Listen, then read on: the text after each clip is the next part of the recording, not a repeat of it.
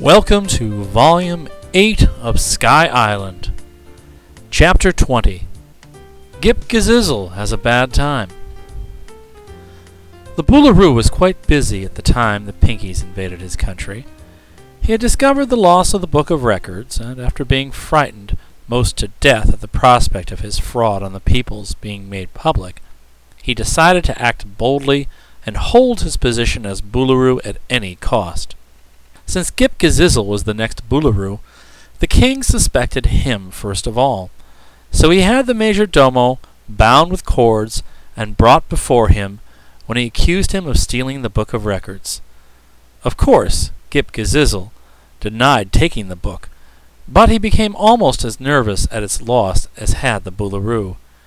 He secretly believed that Button-Bright had taken the book from the treasure chamber, and if this were true, it might prove as great a misfortune as if the king had kept it locked up. For Button-Bright had escaped into the fog bank, and Gip Gazizzle was afraid the boy would never again be seen in the Blue Country. He did not tell the Boolaroo of his suspicions, because in that case the king would realize he was secure, and that his deception could never be proved against him. The major domo simply denied taking the record book, and the Boolaroo did not believe he spoke truly. To prevent his rival from ever becoming the ruler of the Blue Country, the Boolaroo determined to have him patched. But for some time he could find no other blueskin to patch him with. No one had disobeyed a command or done anything wrong, so the king was in a quandary until he discovered that a servant named Tiggle had mixed the royal nectar for Cap'n Bill, who had been ordered to do it at the time of his capture. This was sufficient excuse for the Boolaroo, who at once had Tiggle made a prisoner and brought before him. The servant was not so long-legged as Gip Gazizzle, and his head was thicker and his nose flatter, but that pleased the Boolaroo all the more. He realized that when the great knife sliced the prisoners in two, and their halves were patched together, they would present a ridiculous sight, and all the blueskins would laugh at them and avoid them. So, on the very morning that the Pinkies arrived, the Boolaroo had ordered his two prisoners brought into the room of the palace where the great knife stood, and his soldiers were getting ready to perform the operation of patching Gip Gazizzle with Tiggle, when a messenger came running in to say that a great army of the Pinkies had broken through the fog bank. "Never mind," said the Boolaroo. "I'll attend to them in a minute. I'm busy now." "They're marching on the city," said the frightened messenger. "If you delay, most high and mighty one, we shall all be captured. You better save your city first and do your patching afterwards." "What?" roared the Boolaroo. "Dare you dictate to me?" But he was impressed by the man's logic. After locking the prisoners, who were still bound, in the room of the great knife, the ruler hurried away to assemble his soldiers. By this time the Pinkies had advanced halfway to the walls of the city, so the first thing the Boolaroo did was to order all the gates closed and locked, and then he placed a line of soldiers on the wall to prevent any of the Pinkies from climbing over. Therefore, when Cap'n Bill's army reached the wall, he was obliged to halt his ranks until he could find a way to enter the city. Now when the Boolaroo looked through the blue steel bars of the main gate and saw the enemy armed with sharp-pointed sticks, he began to tremble. And when he thought how painful it would be to have his body, arms, and legs prodded and pricked with such weapons, he groaned aloud and was very miserable. But the thought occurred to him that if he could avoid being caught by the Pinkies, they would be unable to harm him. So he went among his people and reminded them how horrible it would feel to be punched full of holes by the invaders, and urged them to fight desperately and drive the Pinkies back into the fog bank. Only a few of the blueskins were soldiers, and these all belonged to the king's bodyguard. But the citizens realized they must indeed fight bravely to save themselves from getting hurt, so they promised the Boolaroo to do all they could. They armed themselves with long cords, having weights fastened to the ends, and practiced throwing them at their enemies. Also, they assembled in the streets in small groups and told each other in frightened whispers that all their trouble was due to the Boolaroo's cruel treatment of the Earth people. If he had received them as friends instead of making them slaves, they would never have escaped to the Pinkies and brought an army into the Blue Country, that they might be revenged. The Blueskins had not liked their Boolooroo before this, and now they began to hate him, forgetting they had also treated the strangers in a very disagreeable manner. Meanwhile, the 6 snub-nosed princesses had seen from their rooms in a tower of the palace the army of the Pinkies marching upon them, and the sight had served to excite them greatly. They had been quarreling bitterly among themselves all morning, and strangely enough, this quarrel was all about which of them should marry Ghip-Ghisizzle. They knew that some day the Major Domo would become Boolooroo, and each one of the 6 had determined to marry him so as to be queen, and thus force her sisters to obey her commands. They paid no attention to the fact that Ghip-Ghisizzle did not want to marry any of them, for they had determined that when it was agreed who should have him, they would ask their father to force the man to marry. While they quarreled in one room of the palace, Ghip-Ghisizzle was in danger of being patched in another room, but the 6 snub-nosed princesses did not know that. The arrival of the Pinkies gave them something new to talk about, so they hurried downstairs and along the corridors so as to gain the courtyard and take part in the exciting scenes. But as they passed the closed door of the room of the Great Knife, they heard a low moan and stopped to listen. The moan was repeated, and, being curious, they unlocked the door, the key having been left on the outside, and entered the room. At once the Pinkies were forgotten, for there upon the floor, tightly bound, lay Ghip-Ghisizzle, and beside him poor Tiggle, who had uttered the moans. The 6 princesses sat down in a circle facing the captives, and Cerulia said, "Ghip, we will release you on one condition, that you choose a wife from among us and promise to marry the one selected as soon as the Pinkies are driven back into the fog bank." Ghip-Ghisizzle managed to shake his head, and then he said, "Really, ladies, you must excuse me. I'd rather be patched than mismatched, as I would be with a lovely snub-nosed wife. You're too beautiful for me. Go seek your husbands elsewhere." "Monster!" cried Indigo. "If you choose me, I'll scratch your eyes out. If you choose me," said Cobalt in a rage, "I'll tear your hair out by the roots. If I'm your wife," screamed Azure, "I'll mark your obstinate face with my fingernails. And I," said Turquoise passionately, "will pound your head with a broomstick. I'll shake him till his teeth rattle." shrieked Sapphire. "The best way to manage a husband," observed Cerulia angrily, "is to pull his nose." "Ladies," said Ghip-Ghisizzle when he had a chance to speak, "don't anticipate your pleasures, I beg you, for I shall choose none among you for my wife." "We'll soon see about that," said Indigo. "I think you will soon change your mind," added Azure.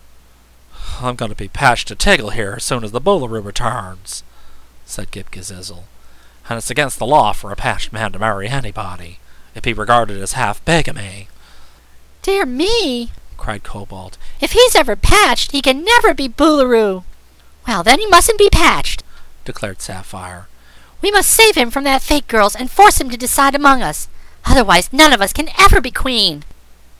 This being evident, they proceeded to unbind the long legs of Ghip-Ghisizzle, leaving his body and arms, however, tied fast together. Then between them they got him upon his feet and led him away, paying no attention to poor Tiggle, who whined to be released so he could fight in the war. After a hurried consultation, the 6 snub-nosed princesses decided to hide the Major Domo in one of their boudoirs, so they dragged him up the stairs to their reception room and fell to quarreling as to whose boudoir should be occupied by their captive. Not being able to settle the question, they finally locked him up in a vacant room across the hall and told him he must stay there until he had decided to marry one of the princesses and could make a choice among them. Chapter 21. The Capture of Cap'n Bill. While this was transpiring in the palace, Cap'n Bill and the Pinkies had encamped before the principal gate of the city, and a tent had been pitched for Trot and Button-Bright and Rosalie. The army had been very fearful and weak-kneed when it first entered the Blue Country, but perceiving that the Boolooroo and his people were afraid of them and had locked themselves up in the city, the Pinkies grew bolder and longed to make an attack. One of them, in his curiosity to examine the blue city, got a little too near the wall, and a blue soldier threw his cord and weight at him. The cord didn't wind around the Pinky as he was too far off, but the weight hit him in the eye and made him howl lustily as he trotted back to his comrades at full speed. After this experience, the invaders were careful to keep a safe distance from the wall. The Boolooroo, having made all preparations to receive the enemy, was annoyed because they held back. He was himself so nervous and excited that he had become desperate, and after an hour of tedious waiting, during which time he pranced about impatiently, he decided to attack the hated Pinkies and rid the country of them. "Their dreadful color makes me hysterical," he said to the soldiers. "So if I'm to have any peace of mind, we must charge the foe and drive them back into the fog bank. But take all the prisoners you can, my brave men, and tomorrow we'll have a jolly time batching them. Don't be afraid. Those pink creatures have no blue blood in their veins, and they'll run like rabbits when they see us coming." Then he ordered the gate thrown open, and immediately the Blueskins poured out into the open plain and began to run toward the Pinkies. The Boolooroo went out too, but he kept well behind his people, remembering the sharp sticks with which the enemy was armed. Cap'n Bill was alert and had told his army what to do in case of an attack. The Pinkies did not run like rabbits, but formed a solid line and knelt down with their long sharp sticks pointed directly toward the Blueskins, the other ends being firmly set upon the ground. Of course, the Blueskins couldn't run against these sharp points, so they halted a few feet away and began to swing their cord and weights. But the Pinkies were too close together to be caught in this manner, and now, by command of Cap'n Bill, they suddenly rose to their feet and began jabbing their sticks at the foe. The Blueskins hesitated until a few got pricked, and began to yell in terror, when the whole of the Boolooroo's attacking party turned and ran back to the gate, their ruler reaching it first of all. The Pinkies tried to chase them, but their round, fat legs were no match for the long, thin legs of the Blueskins, who quickly gained the gate and shut themselves up in the city again. "It's evident," panted the Boolooroo, facing the defeated soldiers wrathfully, "that you're a pack of cowards." "But we followed your own royal example in running, sir," replied the captain. "I merely ran back to the city to get a drink of water, for I was thirsty," declared the Boolooroo. "So did we! So did we!" cried the soldiers eagerly. We were all thirsty! "Your high and mighty, spritey, and flighty majesty," remarked the captain respectfully, "it occurs to me that the weapons of the Pinkies are superior to our own. What we need, in order to oppose them successfully, is a number of sharp sticks, which are longer than theirs."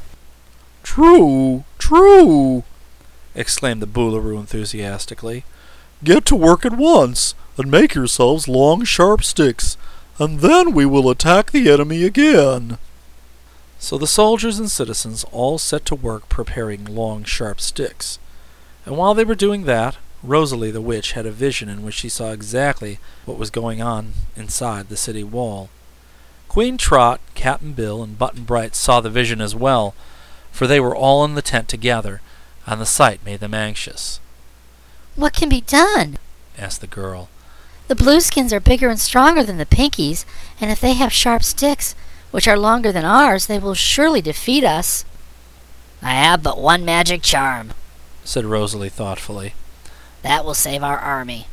But I'm allowed to work only one magic charm every 3 days, not oftener, and perhaps I'll need the magic for other things. "Strikes me, ma'am," returned the sailor, "that what we need most on this expedition is to capture the Blueskins. If we don't, we'll need plenty of magic to get us back to the Pink Country. But if we do, we can take care of ourselves without magic." Very well, replied Rosalie. I'll take your advice, Captain, and enchant the weapons of the Pinkies. She then went out and had all the Pinkies come before her. One by one, she enchanted their sharp sticks by muttering some cabalistic words and making queer passes with her hands over the weapons. Now, she said to them, you will be powerful enough to defeat the Blueskins, whatever they may do. The Pinkies were overjoyed at this promise, and it made them very brave indeed, since they now believed they would surely be victorious. When the Boolooroo's people were armed with long, thin lances of blue wood, all sharpened to fine points at one end, they prepared to march once more against the invaders. Their sticks were twice as long as those of the Pinkies, and the Boolooroo chuckled with glee to think what fun they would have in punching holes in the round, fat bodies of his enemies. Out from the gates they marched very boldly, and pressed on to attack the Pinkies, who were drawn up in line of battle to receive them, with Cap'n Bill at their head. When the opposing forces came together, however, and the Blueskins pushed their points against the Pinkies, the weapons, which had been enchanted by Rosalie, began to whirl in swift circles, so swift that the eyes could scarcely follow the motion. The result was that the lances of the Boolooroo's people could not touch the Pinkies, but were thrust aside with violence, and either broken in two, or sent hurtling through the air in all directions. Finding themselves so suddenly disarmed, the amazed Blueskins turned about and ran again, while Cap'n Bill, greatly excited in his victory, shouted to his followers to pursue the enemy, and hobbled after them as fast as he could make his wooden leg go, swinging his sharp stick as he advanced. The Blues were in such a frightened, confused mass that they got in one another's way and could not make very good progress on the retreat, so the old sailor caught up with them and began jabbing at the crowd with his stick. Unfortunately, the Pinkies had not followed their commander, being for the moment dazed by their success, so that Captain Bill was all alone among the Blueskins when he stepped his wooden leg into a hole in the ground and tumbled full length, his sharp stick flying from his hand and pricking the Boolooroo in the leg as it fell. At this, the Boolooroo stopped short in his flight to yell in terror, but seeing that only the sailor man was pursuing them, and that the solitary foe had tumbled flat upon the ground, he issued a command, and several of his people fell upon poor Cap'n Bill, seized him in their long arms, and carried him struggling in the city, where he was fast bound. Then a panic fell upon the Pinkies at the loss of their leader, and Trot and Button-Bright called out in vain for them to rescue Cap'n Bill. By the time the army recovered their wits and prepared to obey, it was too late. And although Trot ran with them in her eagerness to save her friend, the gate was found to be fast barred, and she knew it was impossible for them to force an entrance into the city. So she went back sorrowfully to the camp, followed by the Pinkies, and asked Rosalie what could be done. Sure, I don't know, replied the witch. I can't use another magic charm until 3 days have expired. But if they don't harm Cap'n Bill during that time, I believe I can then find a way to save him. 3 days is a long time, remarked Trot dismally. The Boolooroo may decide to patch him at once, added Button-Bright with equal sadness, for he too mourned the sailor's loss. Can't be helped, replied Rosalie. Not a fairy, my dears, merely a witch. And so, my magic powers are limited. We can only hope that the Boolooroo won't patch Cap'n Bill for 3 days. When night settled down upon the camp of the Pinkies, where many tents had been pitched, all the invaders were filled with gloom. The band tried to enliven them by playing the Dead March, but it was not a success. The Pinkies were despondent, in spite of the fact that they had repulsed the attack of the Blues, for as yet they had not succeeded in gaining the city, or finding the magic umbrella, and the blue dusk of this dreaded country, which was different from their own land of sunsets, made them all very nervous. They saw the moon rise for the first time in their lives, and its cold silvery radiance made them shudder, and prevented them from going to sleep. Trot tried to interest them by telling them that on Earth the people had both sun and moon, and loved them both. But none the less it is certain that had not the terrible fog bank stood between them and the Pink Land, most of the invading army would have promptly deserted and gone back home. Trot couldn't sleep either, she was so worried over Cap'n Bill. She went back to the tent where Rosalie and Button-Bright were sitting in the moonlight, and asked the witch if there was no way in which she could secretly get into the City of the Blues and search for her friend. Rosalie thought it over for some time and then replied, We can make a rope ladder that will enable you to climb to the top of the wall. Then you can lower it to the other side and descend into the city. But if anybody should see you, you'll be captured. I'll risk that, said the child, excited at the prospect of gaining the side of Captain Bill in this adventurous way. Please, make the rope ladder at once, Rosalie. So the witch took some ropes and knotted together a ladder long enough to reach the top of the wall. When it was finished, the three, Rosalie, Trot, and Button-Bright, stole into the moonlight and crept unobserved into the shadow of the wall. The Blueskins were not keeping a very close watch, as they were confident the Pinkies could not get into the city. The hardest part of Rosalie's task was to toss up one end of the rope ladder until it would catch on some projection at the top of the wall.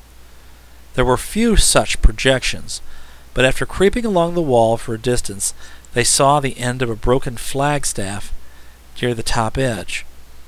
The witch tossed up the ladder, trying to catch this upon its point, and on the 7th attempt she succeeded. Good, cried Trot. now I can climb up. Don't you want me to go with you? asked Button-Bright a little wistfully. No, said the girl. you must stay to lead the army, and if you can think of a way, you must try to rescue us. Perhaps I'll be able to save Captain Bill myself, but if I don't, it's all up to you, Button-Bright. I'll do my best, he promised. And here, keep my Polly till I come back. Added Trot, giving him the bird. I can't take it with me, for it would be a bother. If it tried to spout poetry, I'd be discovered in a jiffy. As the beautiful witch kissed the little girl goodbye, she slipped upon her finger a curious ring. At once Button-Bright exclaimed, "Where is she gone?" I'm right here, said Trot's voice by his side. Can't you see me? No, said the boy, mystified. Rosalie laughed. It's a magic ring I've loaned you, my dear, she said. and as long as you wear it, you'll be invisible to all eyes, those of the Blueskins and the Pinkies alike. I'm going to let you wear this wonderful ring, for it will save you from being discovered by your enemy.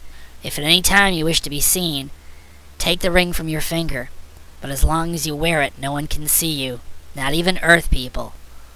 Thank you, cried Trot. That'll be fine. I see you have another ring on your hand, said Rosalie.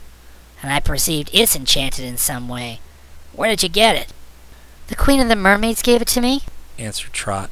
But Sky Island is so far away from the sea that the ring won't do me any good while I'm here. It's only to call the mermaids to me if I need them. They can't swim in the sky, you see. Rosalie smiled and kissed her again. Be brave, my dear. I'm sure you'll be able to find Captain Bill without getting in danger yourself. But be careful not to let any Blueskin touch you, for while you're in contact with any person, you will become visible. Keep out of their way, and you'll be perfectly safe. Don't lose the ring, for you must give it back to me when you return. It's one of my witchcraft treasures, and I need it for my business.